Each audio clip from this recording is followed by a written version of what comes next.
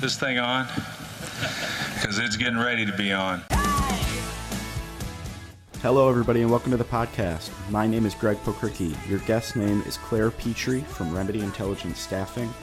We talk about hiring for the advanced manufacturing industry, workplace culture, upskilling within your own organization, and a bunch of other really important things that can help your business succeed. I think it's a really great episode. I hope you guys enjoy.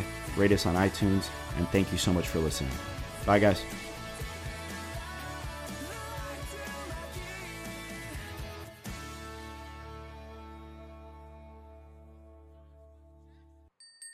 So, tell us a bit about Remedy Staffing and what you guys do. Yeah, thanks for having us, Greg. So Remedy is a full-service employment agency specializing in manufacturing, and we do all positions from entry-level, more skilled, and professional level as well. Okay. So manufacturing is obviously a staple of the Buffalo-Niagara economy. 66,000 people work in the advanced manufacturing industry, and unemployment in the region and across the nation is down to around 4%, which is making it harder to hire for a lot of people.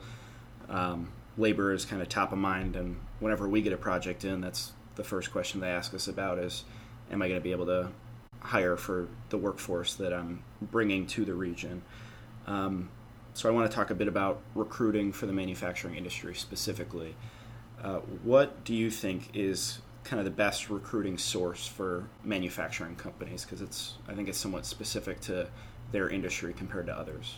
Yeah, that's a great question. So I think we definitely can't forget about the national job boards for sure. So I think a lot of candidates in manufacturing are still looking to Indeed, CareerBuilder, LinkedIn, things like that. But what's really great about being able to recruit in Buffalo is we have all the partnerships with trade schools, refugee organizations like Journey's End, NIFIC, which is the Niagara Frontier Industry Education Council. They're working a lot with like high schoolers that are interested in maybe not that 4-year path, but trying to have them open their eyes to manufacturing positions.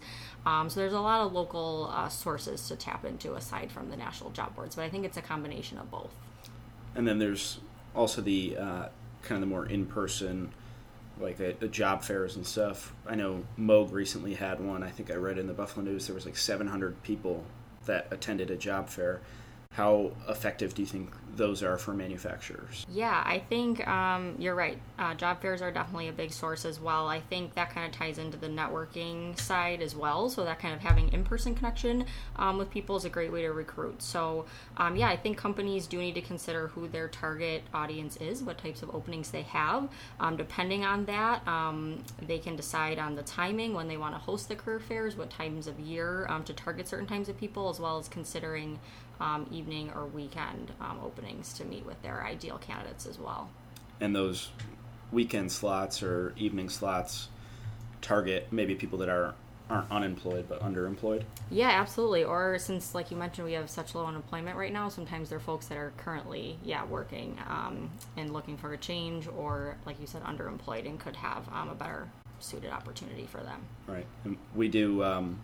every 4 years, our organization does a labor market assessment, and I think in the most recent one, there was 132,000 people that self-describe themselves as underemployed. So that's a large pool to pull from, and the Wall Street Journal actually did a story partially about Buffalo's unemployment pool and that being a way to upskill and hire out of. So that is a good point. Yeah, I just wanted to mention too, going along those lines, I think if you're going to have a job fair as well, you just also have to consider what types of marketing channels you're going to use to get that out. Because I think that's a big thing too. A lot of job fairs happen without the networking or professional affiliation like relationships, so they don't attract as many people as they were looking for. So I think they're good tools as long as you can advertise them and market them through knowing the correct people or the right agencies to be spreading the word and things like that. So a snafu would be like just promoting it via social media and not going through those professional agencies? I think, well, social media is huge for sure. I think you should probably get good traction with that. But I think, if you're using your own personal networks as well, say like, an HR or American Staffing Association, things like that we're involved in, those kind of channels locally can help as well. Right. So I wanted to talk a bit about the workforce that we have in Buffalo Niagara, we hear it anecdotally a lot that people are impressed by our workforce and kind of the blue collar, hardworking city of good neighbors. Yeah. But there are quantitative ways to tell that story as well through low turnover rates and stuff. So what do you guys see that makes our workforce either unique or just skilled and as a positive force to help companies? Yeah, I think the strengths of our workforce in Buffalo is definitely that Buffalo is a small community, very family oriented. So people are really hardworking. They have that roll up their sleeves attitude, and they generally want better for themselves and their family and their community. Right. And how do you guys differentiate between the hard skills and soft skills, and what makes Buffalonians stand out in the soft skills? Yeah, that's a great question, Greg. I think it's something that companies do need to consider for sure. In manufacturing, I think it's definitely easy to focus more on those hard, kind of hands-on types of skills, but we're seeing companies more and more looking for that dependability, reliability, loyalty, things like that. So I think companies will be better able to evaluate their talent if they're screening for both. And a company that's looking for some of those skill sets, you're someone that they can leverage to weed that out in the interview process? Yeah, absolutely. So we do a lot of behavioral-based interviewing and situational type questions depending on the level of the candidate. So we'll definitely want to probe into that more and kind of their work history, why they left certain positions, what they're looking for next, and why, kind of understand their motivations and who they are a little bit more too. Because I think obviously when you hire someone, you bring that whole entire person to work and not just that technical knowledge. Right. So with recruiting being tough and a tight labor market, what are the specifics or machinations of the application process that can make it easier to get people in the door and break down barriers of entry? Yeah, that's a great question. So I think being an employer of choice starts with how you're interacting with applicants and candidates. So typical kind of things that we recommend our clients consider are their application process. So just how lengthy it is, how difficult it might be to access. A lot of candidates are doing things from their smartphones while they're on the bus, while they're traveling, things like that. So making sure things are mobily optimized. And then response time is a big one as well. So if you're using, again, those major job boards or just online application processes, candidates don't really hear from a live person sometimes right away. So keeping them engaged right from the beginning will help you be seen as an employer of choice, someone they really want to work for. And then once they get in the door, you can kind of further that relationship. So then once they are in the door, how important do you think the workplace culture is to keeping those people happy so that you don't have higher turnover and are constantly having to hire in such a tight labor market? Yeah, absolutely. So I think the workforce has changed a little bit when it comes to the old, traditional model of just sit at your desk from 9 to 5, I'll see you at the end of the day kind of thing. And we're seeing a lot of candidates and employees are looking for that constant feedback, learning opportunities, room for growth. So making sure that you're, again, targeting your culture and your environment to those types of people that you want to work for you, and offering what that type of workforce is looking for. Right. And there's obviously employers have to offer, everybody knows, competitive wages, competitive benefits, but what are the smaller things like, company picnics and incentive programs to keeping morale high? Yeah, absolutely. So I think, again, it depends on the type of workforce that you have and kind of being in tune on what they're really looking for. But we're seeing flexibility with work time or schedules, different types of vacation PTO programs, and professional development opportunities being big things that are important to folks these days. And it's not just employees don't really want or aren't drawn to an environment where it's punch in, punch out, and no communication or no care for anything outside of the workplace, right? Yeah, no, I love how you mentioned that. So yeah, definitely the constant feedback, the room for growth, and yeah, the competitive wages are important, but some people we've seen will consider the work environment and the flexibility of the vacation time over the pay rate sometimes too. So those are definitely important factors. Right. And as we go through more retirements and backfilling the workforce pipeline. Do you see that trend continuing and going further? Absolutely. I think employers just need to be in touch with their workforce. We're seeing kind of new generations of employees really liking engagement with their employers. So, like you said, a lot of communication, and newer workforce has different priorities as well. So, I think, if employers are just in touch with their workforce and offer that communication and engagement, we're going to be seeing a lot more of that. So, the one thing we wanted to talk about is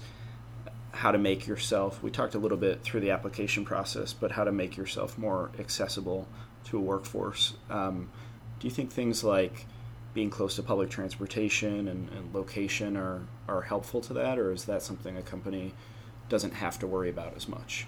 I think that's a big consideration. So it definitely depends what type of company you are, what types of talent you're going to need, and what the demographics are of those people. So absolutely, depending on the work location, if it is public transportation accessible, will depend on if you're going to be able to get the talent that you need. Right.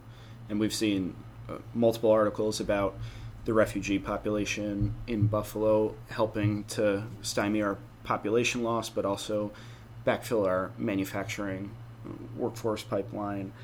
What do you think are there anything specific to that demographic that can help people hire, whether it is public transport or paper applications, things like that? That's a great question. So as an example, like Remedy serves as a partner to local community organizations that work with refugees, and we offer online as well as paper applications, as well as applications in up to 10 different languages. So I think it's being aware of your potential employees' needs, so you're able to hire them. So whether that might be transportation, language, training in different aspects. Some people don't learn best watching videos. They want to do hands-on, things like that. So just being aware of the population and what you would need to offer. As it becomes more difficult to hire, retaining talent is important, but also to be able to promote from within and have upward mobility to scale people up and then backfill some of the lower level, entry level jobs seems important. How do you build a culture where that kind of ambition, I guess, is fostered for people? And as a company, how can you invest in your employees to give them that upward mobility? So employers definitely need to invest in their staff in order to keep them. So there are a lot of opportunities out there right now, as you mentioned. So it's really a candidate market. They have a lot of options to choose from right now. So having a culture of rewards and recognition and upward mobility helps people obviously to feel valued and connected to your organization, so they don't feel that need to look elsewhere. And I love that famous quote you've probably heard, what if we train them and they leave? What if we don't train them and they stay? So I love that. I think people are afraid to provide that training because they think they'll leave. But if you want to take your business to the next level, your talent is that primary asset. So you have to invest in them to grow. So we recently hosted a tour of the new Northland Workforce Training Center. For those that don't know, it's a workforce training center for the advanced manufacturing and energy industries on the east side of Buffalo. They're hoping to train 300 to 400 graduates per year in those industries. Was that your first time at the center? Yeah, it was. Okay. It was great. And how big of an asset do you think that is for our advanced manufacturing workforce pipeline and our region in general? I think it's a huge asset. So I love that Buffalo's being progressive to fill a need in our community. So obviously it's for the businesses that are here, but also for that revitalization of that piece of the Buffalo community as well. So I think obviously we don't want businesses to move elsewhere or automate because we don't have the talent. So it's great that we're creating that here and providing more skills and jobs as well. Great. Well, thank you very much for coming to the tour. Thank you very much for being on the podcast. Before I let you go, we have a couple Blizzard round questions. Quick, hard-hitting, journalistic questions. If you were a flavor of ice cream, what would you be? Cotton candy. Book or TV show that you'd recommend? This one always stumps people. Well, I know what I want to say, but it's not like relevant to the podcast. That's fine. Okay. Nobody ever says something relevant. Okay. Okay, good. I'm good then. Book or TV show? HR from the Heart by Libby Sartain. Okay. Text or phone call? Text. Bills or Sabres? Sabres. Hiking or skiing? Skiing, but neither. I'm very clumsy. I'm not clumsy, but I don't do it either. And last question, chicken wings, drumstick or flat? Flats, all the way. All right, I'm a drumstick guy. We can split 10. Sounds good. Thank you very much. Bell Ringer is a podcast by Invest Buffalo Niagara, the region's privately funded, nonprofit marketing and economic development organization. Please rate this podcast, follow our social media channels, and read our blog at buffaloniagara.org for the best of Buffalo Niagara. Come grow your business with us.